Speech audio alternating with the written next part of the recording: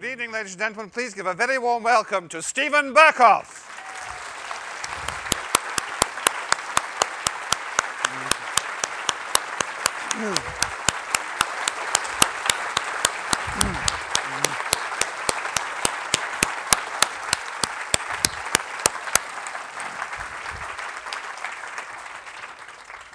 Good evening, everybody. Very nice to see such a large crowd here tonight. Very flattered that you should all turn up for this. So, gentlemen, now we'll carry on. Thank you very much, Mr. Berkoff. In a very small way. Until I read My Life in Food by Steven Berkoff, I actually thought that Steven dined on the livers of theatre critics, served up with fava beans and a little light Chianti. But it turns out that he is something of a gourmet. And what struck me reading the book, and I would say, don't read it when you are feeling hungry, because you'll feel even hungrier by the end of it, because in marvelously evocative language, Steven takes us into his particularly culinary experiences in a most wonderfully sensual way. It seems to me that eating is like your theatre in many ways, Steven. It's a very sensual experience for you. It is, you know, I think food is very much like the theatre. And in the theatre you have your first course, which is maybe the hors d'oeuvre, which is the first act, and then the entree, which is the second act. And if you feel like the dessert, it could be the third. So there are connections between theatre and food, which are very palpable. And of course, food used to be more connected with the theatre, because in the early days of the British and the London theatre, the markets were actually established by the theatres, because the theatre would go on all day long, and there would be a market nearby for people to gather their food together and eat during the performance.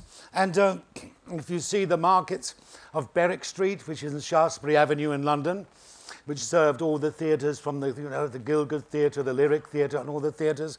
And of course in Covent Garden, the big market gradually developed and grew because of the theatres, the Great Theatre Royal in Covent Garden and the Lyceum Theatre. So food has always been connected with the theatre, which is kind of strange. In a way strange, because now there is very little connection with the theatre for food. It's now become a kind of the area of the cinema. So in the cinema, people take all their food and popcorn and sausages and drinks and Coca-Cola. And so it's so different. The theatre has become a much more rarefied, whereas it used to be a kind of a little bit more kind of more democratic, more kind of functional place where you'd go in and eat and, you know, and enjoy the play and be continuing to enjoy your food. But now it's very, very different. And the theatre, in a way, may become too hallowed. Because now, in the theatre, when you go in, you're expected to be absolutely silent, which is very, very good. And when the curtain goes up, and that's one of the most marvelous things about the theatre, is that moment when the curtain goes up, and there is this incredible silence, and a silence of expectation, because people want to get from the theatre a sense of total involvement and a feeling that they can suspend their present reality and enter into it. But years ago they didn't. They wanted to look at it, comment, even answer back. But now they have this sense of awe about the theatre. And as I say, when the curtain rises, there's this wonderful silence. And if anybody in the audience is just like opening a little sweet, and you hear a little kind of, and somebody nearby will go, shh, and they kind of, and it's like a kind of violation. And so now food has gone into the cinema, so it's taking a different feeling. And though I'm not kind of trying to be patronizing about the cinema, it's very different, because when the lights go down in the cinema, what you hear is something quite different. It's something like, well, hello, yeah, I'm in the movie. Blah, blah, blah, blah, blah. So it's transferred, it's become raw. And so, but food was always connected with it. And it's something that that has been lost, of course, but there is that strong sense that theatre is like food, and there are so many connections. And one of them, of course, is your connection with the stage and what you see. Then after the theatre, you go to a restaurant and then discuss what you've seen. And so very often in London, of course, you go to the theatre and then you book a table somewhere in the vicinity, the Ivy or Joe Allen's or wherever you go, and you sit and you discuss and you debate what you've seen, so that the theatre, again, works in conjunction with food. It normally goes together.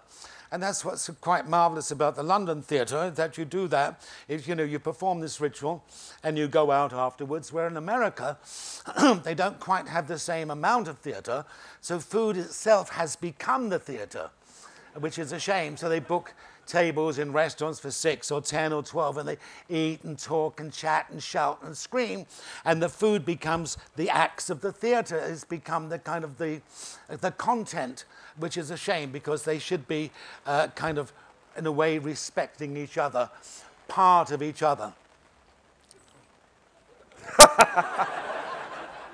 Well, it seems to me, too, that a lot of your favourite foods are associated with your boyhood growing up in the East End of London, that it's, Yes. a lot of it is almost Proustian, certainly nostalgic. Tell us about the delis of your childhood and the favourite dishes that your mother would cook for you. Well, yes. I mean, I wrote the book partly because I wanted to recall those moments and those times, because food is very much a metaphor for the periods of time where you grew, you developed, you went out into the world, your association with other people. And my mother's food was very, very simple, very basic, very kind of earnest food. And it was the simplest food that I liked, and which I appreciated. And I fell in love with certain very, very simple dishes. I could read, I mean, for example, certain things like a tomato became for me something very special. So maybe just for a moment, I wouldn't know, without hoping to bore you to death, just to talk briefly about some of the kind of dishes or foods that I liked. So I don't know if the sound is appropriate. Is it okay? No, I think it's fine. So maybe I'll just read a little bit about something so simple as a tomato. Well, it's such a comparatively innocent, rotund fruit, red and glowing in its abundant glory, blushing with rude health, silky to the touch, firm and almost bursting with joyous anticipation of being bitten and releasing its juicy promises, a jewel of a plant, also known more regally as Lycopersicum esculentum, whose origin began in the steamy forests of South America, known also as the love apple, since it resembles a human heart. Its odor, when natural, is of earthiness and grassy pungency, weighty, with its liquid treasure packed within a delicate membrane, sometimes bulging out as if it could not contain its ontological joy into waves of flirtatious cheekiness, exulting in the sheer pleasure of being, gushing into your mouth as you tear it open with your teeth, as if it had been waiting and living for the moment of divine release, practically exploding onto your tongue. So that's what Thank you. And that's what I felt. A tomato had such a variety. It was such a kind of protein fruit that was able to give to all other dishes, you know, a kind of modifying kind of influence on the kind of more tarty, more kind of bitter dishes, the tomato. So I wrote, of course, that's just an excerpt. But my mother's food, having come, my grandparents, of course, having come from Romania and Russia, the food was different. I mean, she brought over from her mother, of course, more exotic dishes. And exotic in a very simple way. They weren't gourmandizing, they were very basic. Because where she came from, in mid-Europe, times were very difficult for the people, and particularly for my mother's race, being Jewish, and people tended to live a lot of the time in ghettos. And it was difficult to get certain foods that you needed. So the foods that you could get, you would preserve, so that if you could afford to buy them when they were plentiful in the summer, so you'd pickle the cucumbers or the beetroots or the peppers or tomatoes. But this came from poverty. In a way, pain is very much an element of the Jewish race. Food often is based and stimulated by the pain of deprivation. So the beet, which is under the earth, the cheapest kind of vegetable, was turned into the magnificent borscht with this extraordinary color, this amazing flavor. And so many of the dishes that are revered, if you like, in the Jewish race and in delicatessens are foods that actually came from deprivation, not from indulgence, not from gormandizing, but from a pain. And it's even started thousands of years ago when they fled from Egypt and they couldn't get all the loaves together and they couldn't, pack their sandwich bags and all that. They just had the unleavened bread, which became the matzah. So that was based on escaping from the horror and as we believe, the enslavement over many, many centuries. And they brought the food out, which was the matzah. So even during certain periods called the Passover, they celebrate the actual agony of that incredible time by having the salt water, which represents the tears, the onion, the bitterness of enslavement, and of course the lamb. So there's always been a sense of, curiously, a sense of suffering, and that much of the food was based and developed from the cheapest food. So the most delicate food in Jewish kind of the culinary calendar comes from the poverty. So the most delicate food, say like the potato pancake, which we call the potato latke, is just potato, which is grated, chopped with an onion, maybe one egg put in to make a few pancakes. And so the whole of the family could feed on just a few of these pancakes, but it costs pennies. And but it shows you that you don't need to really be, full of the greatest, most plentiful things to evolve interesting food. But one of the very strange things about that is that living in ghettos had, of course, then certain kind of culinary benefits. But in Hungary, in the 18th century, and this is connected with that particular food, there was a census. And the Jews who were living there were told, you must give yourselves a proper surname. Because at the time, they often just had the one name. So it would be Moses or Ben Moses, son of Moses, or Ben Avraham, son of Abraham. And they said, well, now you should choose a name so they could be more easily identified. And they didn't want the names to be the names of local people or the names of Gentile population. So they said, the names you can use can be the names of animals. And they used the names of animals. And whereas, of course, years ago, the animal that represented the aspiration of the Jewish race was the lion. But now they had to choose animals, and in centuries later, they would put yellow bands to identify them. But if there were animal names, they still could be identified. And so they chose these animals. And so the animals they liked, of course, were lion. Everybody wanted to be lion. But then they ran out. You could only have 2,000 lions. So they ran out of lions. They had lion, and then fox, wolf, bear, eagle, adler was very popular. And even Kafka, funnily enough, it means jackdaw. So he was jackdaw, although they came from Prague, were originally from Germany.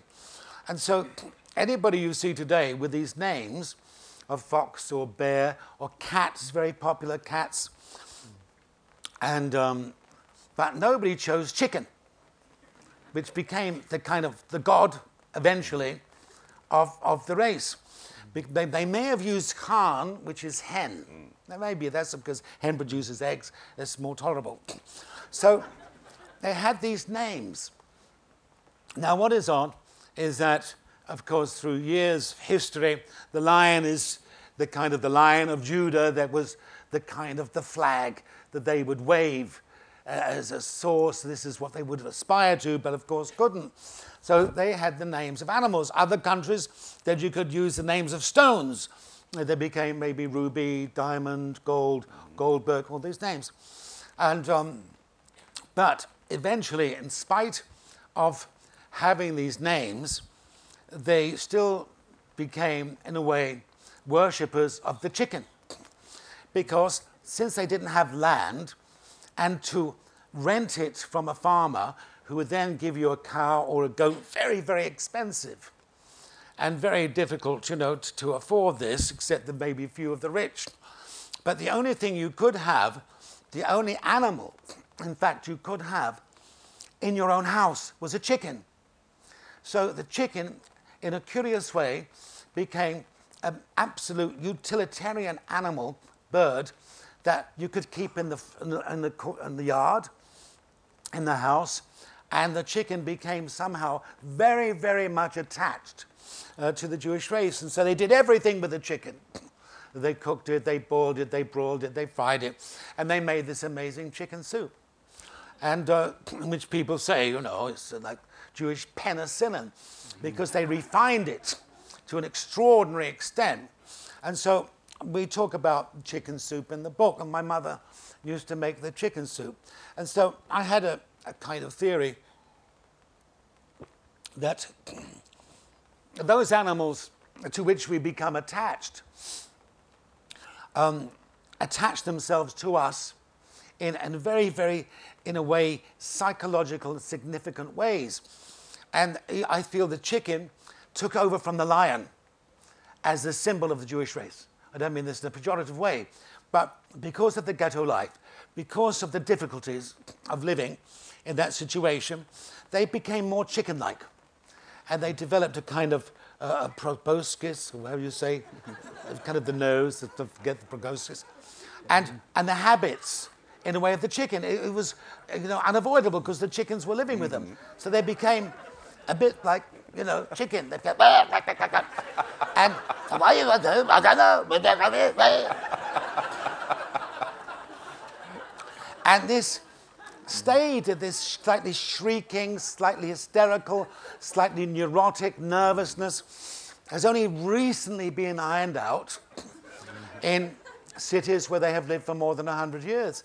But when I lived in the East End as a child, they still had this kind of chicken. And I wondered about that.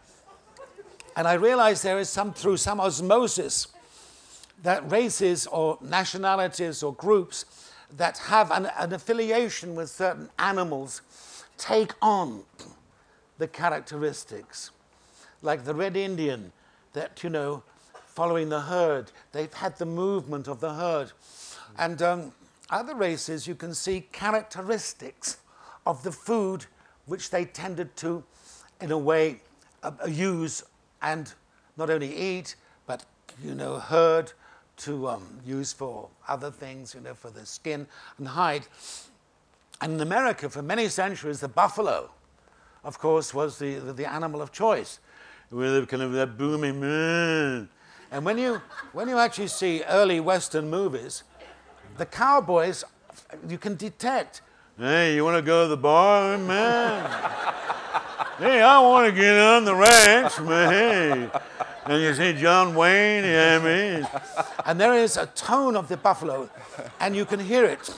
And many people, psychiatrists, have noticed this. There was a study done, you know, and it's very obvious, you know, some people love cats, and they become almost more feline, and they absorb it. And so if you go through various nations and look for the food of their choice, the food that they, in a way, absorbed or deified, you will find the element of the you know, the animal there within even the French. The French food, of course, they love the pig. Le cochon. Le cochon. Et c'est bien, c'est très bon, hein? Mais, hein, je comprends. Je comprends pas, c'est bon, hein? C'est bon. And you know, a very famous Lacan psychiatrist analysed this thing with food. And he did it also about the Brits. Oh dear. What's coming? Well, they didn't have an association of the absorption of the animal in the same way of eating the animal, but they had an incredible relationship with hunting and with dogs, particularly the middle and upper classes. And they loved dogs. And there wasn't a house in the whole further north of London, middle England and upper England, where the aristocrats lived, there was a tremendous amount of hunting. We were the leading hunting nation almost of Europe. And every family had dogs, hunting dogs, and all the royal family all had dogs. And that's why there was such an uproar about the banning of hunting here. And you can even tell this with some of the upper classes when they do resemble their dogs to a certain extent. You know, when they talk, it's like, going down the pub, what? Yeah. No, yeah. That's what? Yeah, up.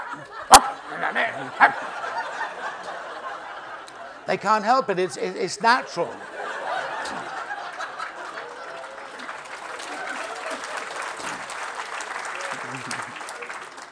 Well, that's just a brief summation of the kind of things, you know, that where through privation or things that you absorb what you eat, you become what you eat. And as I say, for the Jewish race, it was pain. And they never had any gormandizing food. There are no Jewish restaurants where they're trying new dishes, new delights, new things to kind of stimulate a jaded appetite. It's very much the same thing. And it's not that adventurous, but it's incredibly nourishing, and it's fun food. It's simple food like corned beef or chicken soup or potato latkes and chopped liver and all those very, very simple basic foods. But there is a mystery also to some of the food. Particularly I found interesting was the what we call the bagel, formerly called the beigel, because even the shape is rather Kabbalistic. And you think, what race could have invented a roll with a big hole in it? And you think, well, maybe there was more to it. Because maybe the hole was there because they used to sell them on sticks, you see, which they do with what they call now pretzels. But with the bagel, I think that did stimulate a lot of early Jewish scientists to create this tunnel where neutrons spin round and collide. And this particular scientist said, and this is actually true, it was in what is that science book magazine? New Scientist? New Scientist, yes, thank you. He said he was studying the Bible one day, and that idea came to him. So it's extraordinary how much there is of a kind of symbolism in much of the food. But I say some nations' food is painful. I think the French food is painful. Their food is based on how much pain you can make an animal suffer. So the veal, which are shut up in crates, and they love the veal, and they feed it milk. It's always never sees a light of day. It's awful. But after a while, there's a thing which is called conditioning. We get used to it, and people have veal. The same with, I can't imagine eating foie gras, for example. How you can stuff a geese until you poison its liver to give you a little bit of that flavor. And yet the French are not bad people, they're very decent people. But for the sake of an extra flavor or taste, some people will do anything, not be concerned with what suffering they may cause any creature, just to give you a slightly more, flavorsome or exotic taste. But that's different to the Italians. And I know there are some Italians here tonight, and they probably know more than I do, but that's a very sexual food. It almost sounds sexy. You know, it's almost, and it's very welcoming and very sensual. And even the names of the dishes are sexy. Like if you order a pasta, it's puttanesca. It's like, that means whorish. And so imagine eating a whorish dish. It's wonderful, and they have that all through the Italian cookery. A feeling of sexiness. So food has a lot of association with sex. And that's probably why. And maybe we've been more utilitarian in this country in regards to food. You know, but the reason I wrote the book is because I usually write about, it's a jumping book. It's a lively book, write about other things, but food is such a part of your life. It's such a kind of a special element in your memory. And there is also a habit of mine that if an experience has been good, I want to capture it. I don't want it to disappear. And I think maybe food, through my mother, had an effect on me that when you sat down, it was really special. And I perhaps became conditioned to the idea that when after I left home and would visit my ma on a Friday night, I would look forward to it because being within the family, you feel safe, you feel secure. And so the food had a very special effect. And also then becoming an actor, going through the performance, the thing you look for after, you look forward to, is the meal afterwards. It feels, oh, thank God, will I get through it? Sometimes you think, if it's a difficult play and it's the early nights, will I get through it? Will I dry? Will I manage to remember everything? Will I not look like an idiot in front of the audience? There's so many things you fear. So do you think, you think of the restaurant. Afterwards, peace, sanctuary. And so I think those elements are things I wanted to keep and to refer to. And they are also landmarks in memory. The places you go to, the first food you have when you go to America or go to France, the first taste of that croissant, the coffee, the warmth of the French in a restaurant welcoming you, or in an Italian restaurant, making you feel at ease. Welcome, that's the main thing. But very often in England, you're not really made welcome. So I went to a very nice restaurant, the Atrium, and I was a bit early. And as I went in, the waiter went, I say, oh, good evening, what can I do?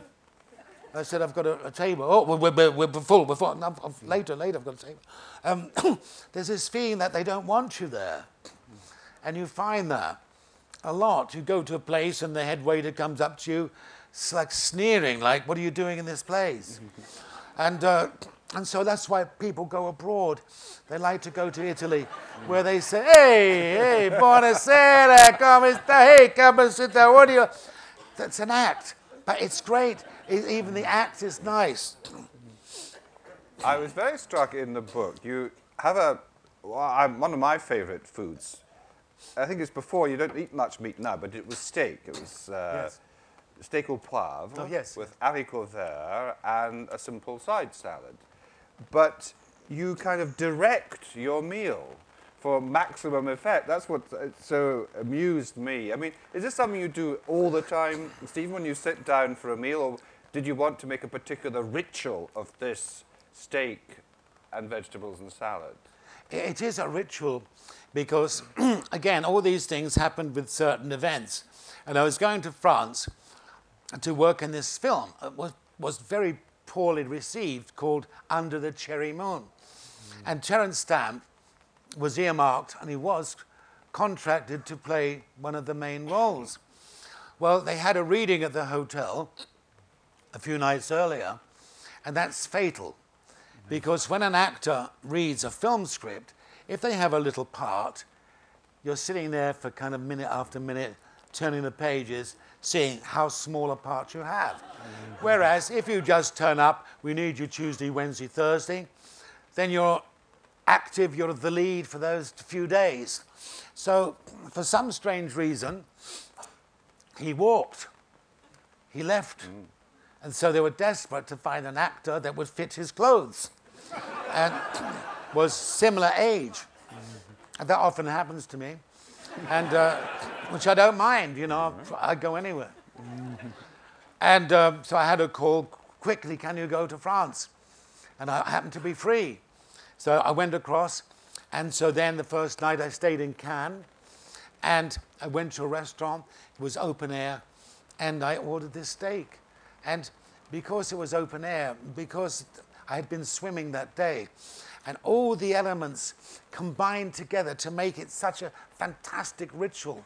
So having eaten it, the food is then, you know, reconstituted, and it's gone, it's lost.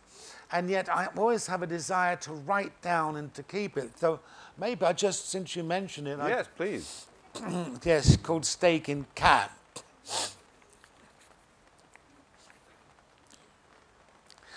I was sitting in my Brighton flat, and my agent in LA rang and said, jump on the plane for Cannes. Terence Stamp had walked off a film that was to be directed by the famous pop singer, Prince. I duly jumped on the plane and stepped into Terry's old clothes. Cannes was very nice. But as usual, I found myself alone and reflecting on a piece of filet steak. Dinner last night after a late September swim was wonderful. I found the right corner in the restaurant. One has to be comfortable. A well-located seat with a good view, but not too near anyone. I ordered for a change, filet au poivre, haricots verts, and mixed salad. The tablecloth was colored in pastel stripes, and the head waiter deliberated in front of me, and every choice I made was, oh, parfait, flattering me as if my judgment reflected the discriminating standard of a gourmet. I settled down with the evening, enjoying the succulent cool air washing over my tight sea-washed skin. The French bread arrived first, with the vin naturally. The pain was fresh and crisp, brown and crusty, with a very moist interior that had the flavor of sourdough. I hate the texture of baguettes when they're dry. My half bottle of 1981 Rouge of unknown vintage was uncorked, and I supped it. And it was only as French wine that's bought and drunk in France, and in the south of France too, could be. And in the open air, at that, it tasted earthy, fruity, and mild, with no trace of that acidy tang you get in London when you're unsure whether it's quality or cleaning fluid. As expected, it tasted perfect, better than those expensive decanted wines of the Connaught, because you should drink wine in the country of its origin and not in swanky restaurants in New York and London. No, they must be drunk preferably in the open air with a crispy, moist French bread on the Riviera on an evening in September when your body has been washed in crystal clear waters and the night slowly turns from lavender to violet. Then it tastes. So I drank the wine of Burgundy, and it slipped down very easily like liquid earth. I waited some time, allowing my patience to be tested and stretched before I received my simple dinner. Nothing fancy, drowned in painful sauces, but simple and wholesome, the obvious French dinner. At last, along came the steak, and it was parfait, sitting there, swallowed in pepper sauce and coated in some unknown ingredients, like perhaps cream and herbs, and of course peppercorns, which have been crushed into the sauce. In a separate tureen sat perfectly cooked haricots verts, just springingly lying there in heated garlic butter, and a salad tossed after careful removal of the sliced tomatoes on another plate. The salad was robustly coated in a delicious French dressing, and the enlivened and glistening green sheets were deposited onto the white plate. I took my well-sharpened knife and sliced the steak. Its blood ran free, raw as a wound, soft as a kiss. Well, not so much blood since I ordered medium rare, but delicious. The sauce in which I cradled my segment of meat had an almost malty as well as peppery taste and was also sharp, yet was cushioned by the cream from attacking one's palate with too much ferocity. I crushed it between my steel-capped molars and ground away with my incisors and swallowed it down, followed by a cascade of wine. Parfait. That's the beginning of it. I don't want to go there. Well, that's the great thing about your profession, Stephen, is that you can be flown halfway around the world to a grand hotel and be fed and watered on somebody else's expenses. That's one of the perks of being an actor. That's absolutely true. You can be just sitting in your squat somewhere in Islington on Turnpike Lane, then you get a call, you know, jump on a plane. That is one of the perks, and that's happened to me a few times. And it happened to me once when I did a play in London and they were making a film about Ronnie Biggs, the train robber in Brazil. And I went out there to play, and suddenly I was in Brazil. I'd never been there before, I had no idea what Rio de Janeiro was like. And it was an incredible experience. But the film was absolutely horrendous. It was beyond belief, horrific. But I did get a chance to meet Ronnie Biggs, and he introduced me to another dish, but just reminded me about food in the theatre. I found it interesting because many great writers put food into their plays, and I used to think, I still think, that the food, of course, acts as a metaphor. You can use it, and a clever writer will use it to suggest something else or to show something. And the American writers often use food. I mean, Tennessee Williams, in his plays, in Streetcar, Blanche Dubois invites her lover or potential lover for dinner, and he doesn't turn up because Stanley Kowalski has maligned her. So this dinner is so sad, and it's so desperate. So she's not just waiting, they're waiting to celebrate. And I find this idea of food in drama very, very significant and also very illuminating as it's used. And we find that fewer and fewer writers have it in their plays. And yet I miss that. And it's a very, very powerful part, even in, again, Williams' The Glass Menagerie, the gentleman caller who comes for supper. But many writers have used food in a metaphoric sense. And of course, one of the main writers, of course, is Shakespeare. Food is littered through his plays. And it's used and it's significant. Even Hamlet, when he comes back to Elsinore, and he uses the metaphor of how quickly his mother had remarried, whilst he says, the funeral baked meats did coldly furnish forth the marriage tables. Would I have seen my dearest foe in heaven? Ere I had seen that day. That's so interesting. The funeral baked meats, because she married 2 months after that, so they must have kept it in the cupboard. Must have been a bit foul. But they were pickled. Yeah, pickled. That's right, kosher ones. But also, he's very interesting in his discussion of food as a way of injuring your enemy. And in Titus Andronicus, Titus, in revenge for having had his children slaughtered, slaughters the children of his enemy, the Queen Tamora, and disembowels them and bakes them in a pie. Makes a nice crust and serves it up.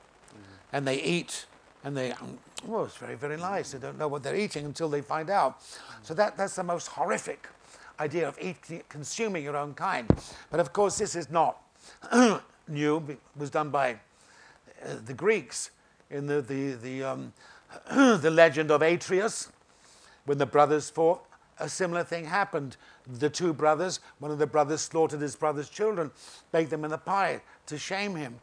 So food in plays is so very significant, and yet if I read a writer and there's not a reference to it, I often feel the play lacks something. It lacks a concern about how food can be woven into the play. And even in Scottish food, Shakespeare used a very, very interesting element in the Scottish food. Yeah. In Macbeth, when the witches say, you know, making their soup, when they say, finger of birth strangled babe, ditch delivered by a drab, make the gruel thick and slab. Now, you may not realize this was the origin of the haggis. Of course. It was. because the haggis use all different elements of meat and thing, put it in the stomach of a lamb. And so that was a kind of interesting kind of element of there. And one of the most terrifying scenes is when they're sitting for dinner. It couldn't have been done unless the dinner was there, when Macbeth sees the ghost of Banquo. And Lady Macbeth had arranged this fantastic gourmet food for all the banquet. And suddenly he sees the ghost. And he says, "Avaunt and quit my sight, let the earth hide thee." And so they can't eat their food. Every time they want to eat the food, he sees the ghost again. But Shakespeare uses food so beautifully and so eloquently. And even in Midsummer Night's Dream, when Titania asks the fairies to give food to Bottom, apricots and beautiful things. And it's so lyrical, it's so lovely. And so we don't see it. Very few writers. Pinter has used it very cleverly in The Birthday Party about the restaurants. We sat in Fuller's and had a nice meal. Arnold Wesker, of course, Chicken Soup and Barley. Yeah, and again in the kitchen. But we don't actually see very much. See a lot of drinking, but it's a pity that we don't see more Bring food. back food. Yes. Now, you're directing a very successful production of On the Waterfront at the Pleasance Grand, running at the moment. Yes. What about the kind of social bit of the theatre? I mean, it's a great tradition in the theatre for company meals. Yes. For the leader of the company to take everyone out to the nearest restaurant. Yes, kind of. yes. For you, is food a sort of communal experience as well? Because I'm very struck by the fact that your meals are always either solitary or with your closest, someone you love. Yes, those particular stories are because, then the meal perhaps becomes more significant because it's just a meal. Like having the churrascaria, this meat dish with Ronnie Biggs, or being the first time I had a sushi, and being in a deli in Los Angeles. And, but I have, of course, when you eat with your company, and I know there are a few of the actors here tonight, they don't work in the evening. They work at 2 o'clock, so they're always sober, which is wonderful. Yes. It's wonderful. But no, we enjoy eating together, and it's very special. Actors, when we eat together, it creates a harmony. And I think it imbues the group with a sense of family, because I think there's nothing more intimate. I'm not acting in it, unfortunately, but there's nothing more intimate than to act with your colleagues, because you have to bear yourself, your fears, your joys, uncertainties, even face their spit. Sometimes it is a family, and there's something very nice about that. And I remember being in New York with the production of Salome. And we went to the Brooklyn Academy in New York to do this amazing play. And Oscar Wilde can certainly write about food and uses it brilliantly to show his love for Salome. Herod says, "Oh, Salome, bite a little of this fruit, that I may see in its skin the mark of thy little teeth." So it's a lovely bit of flirtation using food. It's quite wonderful. But there is in Brooklyn, the Brooklyn Academy, a diner called Junior's Deli. Hey. Somebody knows it. Yeah. It was once a very, very, very famous deli. And everybody went there. And the blacks loved it too, because they served chicken, which they loved. So this is the only time that the blacks might mix with Jews, because of the food united them. But in America, as you know, there is a sense of such enormous generosity for food, because I think they went through the struggles and hard times of the 20s, the last century. So the diner, they've been excelling themselves, making bigger and bigger and bigger sandwiches. So when British people go over there, they're often, "Oh, what's that?" They're amazed at the size. And, you can't quite get it in your mouth. But I knew this deli, and I had been to New York before. And I wanted to take the actors. I said, "You've got to come to Junior's." But because we did the show at 8 o'clock, it was too late, because they had a bus to take us back. But one day we had a matinee, on a Saturday matinee. So here was the opportunity to go to Junior's Deli. So I raced on ahead. and I ordered the corned beef sandwich. And there's a big bowl of pickles, and I was with my assistant director, waiting for the actors to get their makeup off. So along came the sandwich, and I took the piece of bread off because there was spare bread in the bowl, and I took out some of my corned beef.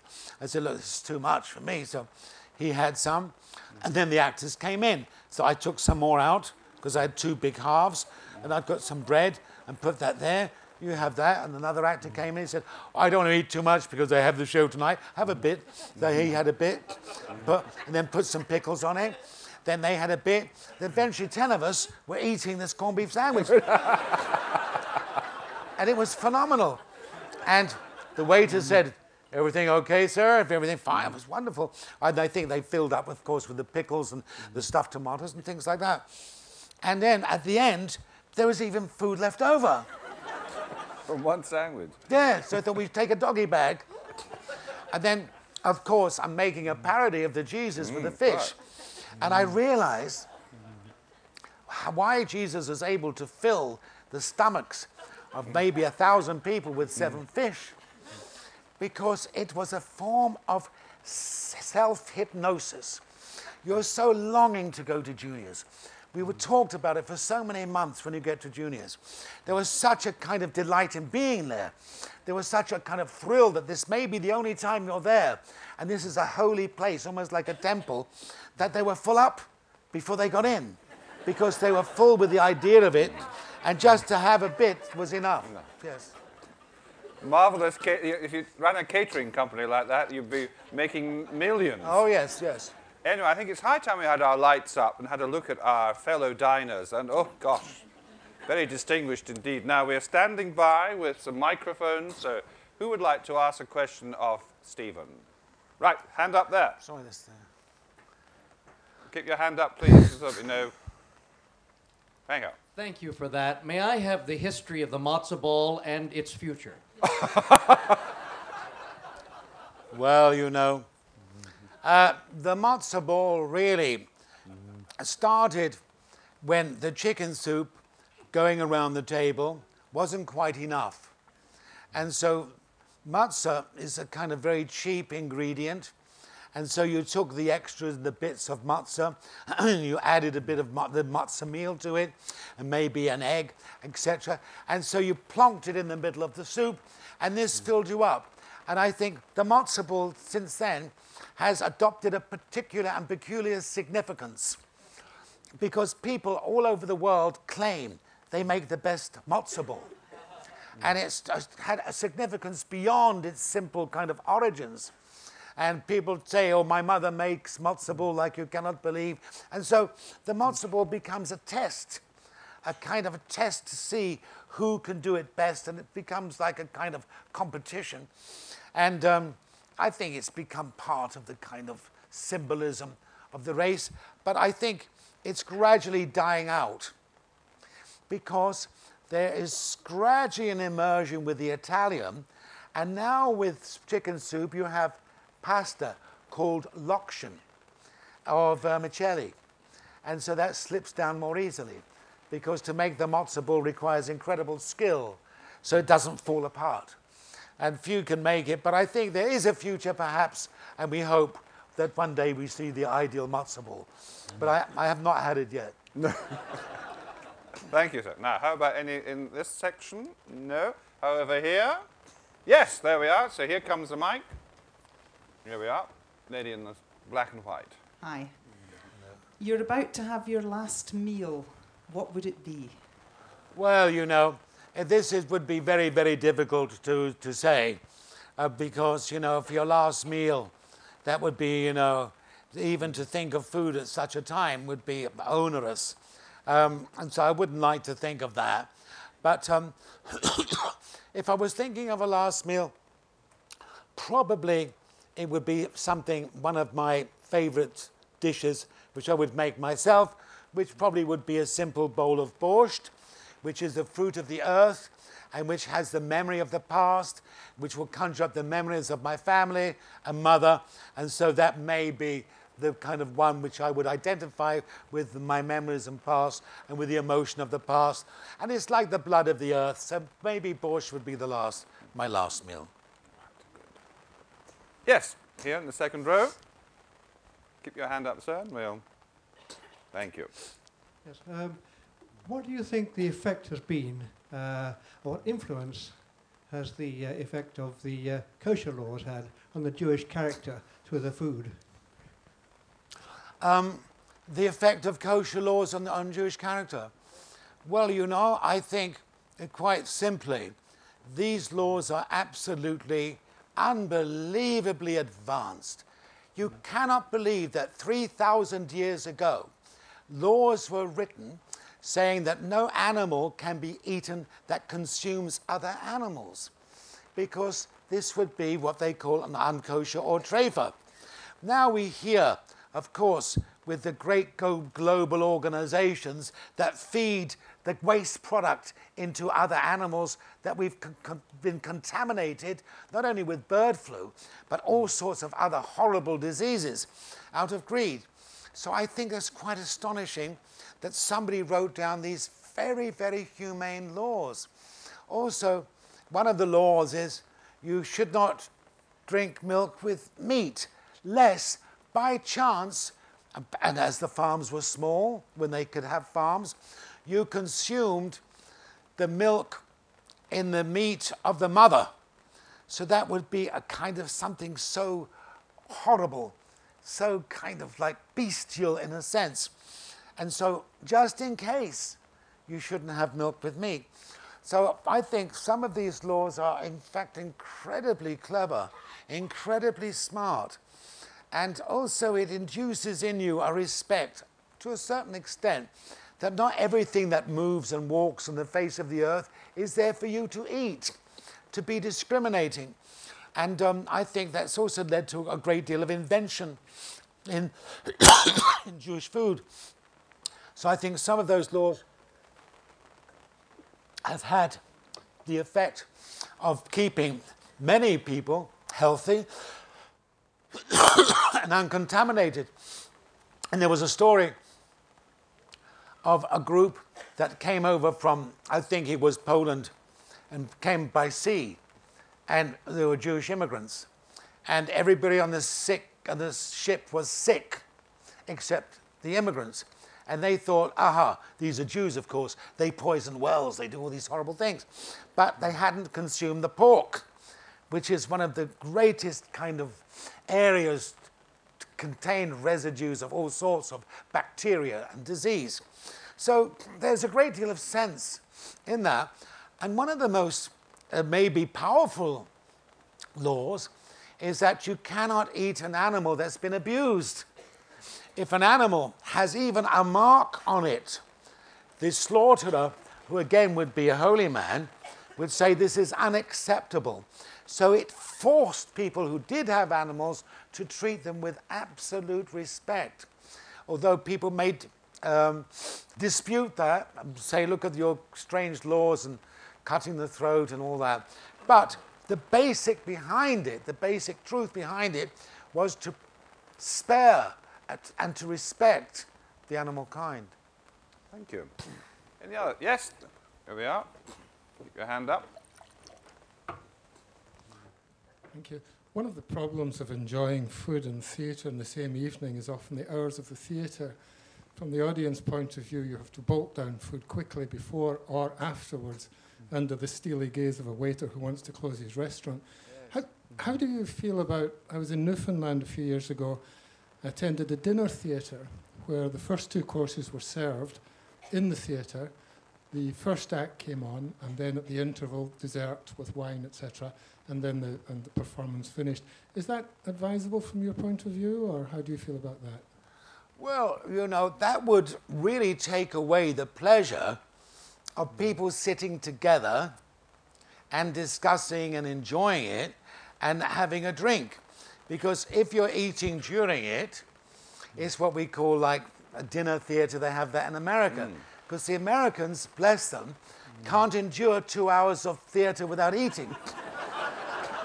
So they have what they call supper theatre. So you sit in a restaurant and you have a meal, then the act comes on, then there's an interval, you have a bit more. And that is maybe because through years of, being indulged, having plentiful food and plentiful everything, they no longer have that discipline and that kind of fortitude to say, I live on language. This is my food. And people used to see plays maybe 2, 3, 4 hours long. You'd sit there and not eat, not drink. You just absorb the language. People go to see Wagner, 5 hours of that stuff, and not eat. So I think we may be spoiling people too much. And although it may be good for supper theatre in the States, I think it would be bad. I think it's best to go to when you go to theatre, to starve yourself. Don't eat any dinner. Preferably don't eat all day. Go hungry. Work out before you go in. Have a good sweat out. Go pure. Enter it like it's a temple. Then you'll get better theatre. And if it's not better, So bear that in mind. Now, final question. Who's it to be? Yes, gentleman at the front here. Oh, sorry, sir. No, here we are. You're in luck. Have you an opinion on, nowadays, in going to the theatre or the opera, people dressing down? How do you feel about that? Did everybody hear that? Yeah, people, the gentleman is asking, how does Stephen feel about people dressing down, tut tut? And you're very smartly attired tonight, if I may say so, everyone, to go to the theatre or the opera. Well, I think the whole thing is ridiculous, but, you should dress how you want. You want to enjoy the thing, it doesn't matter. However, the dressing up is also part of the ritual of preparation, of giving, of making yourself acceptable, of saying, I want to respect what I'm seeing.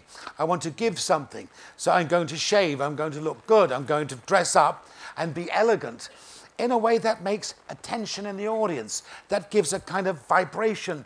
When I used to see these early pictures of the Opera House and drawings of Aubrey Beardsley, everybody in black and white, looking elegant, stiff, starched, it's a preparation. It's a kind of a sacrifice of some element of your time, as the performance is a sacrifice.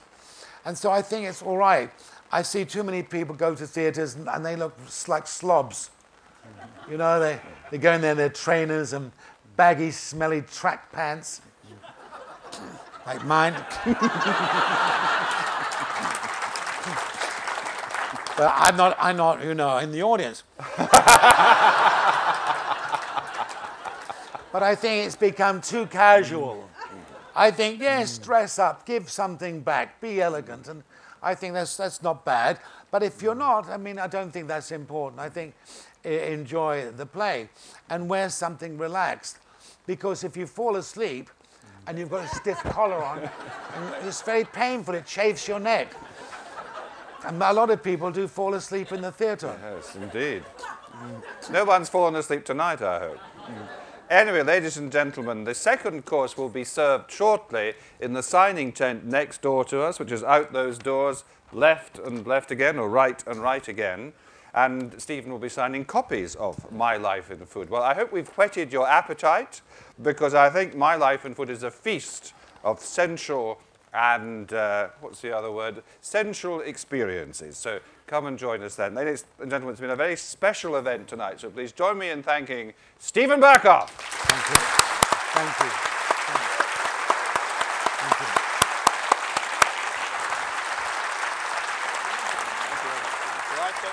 Yeah, thanks.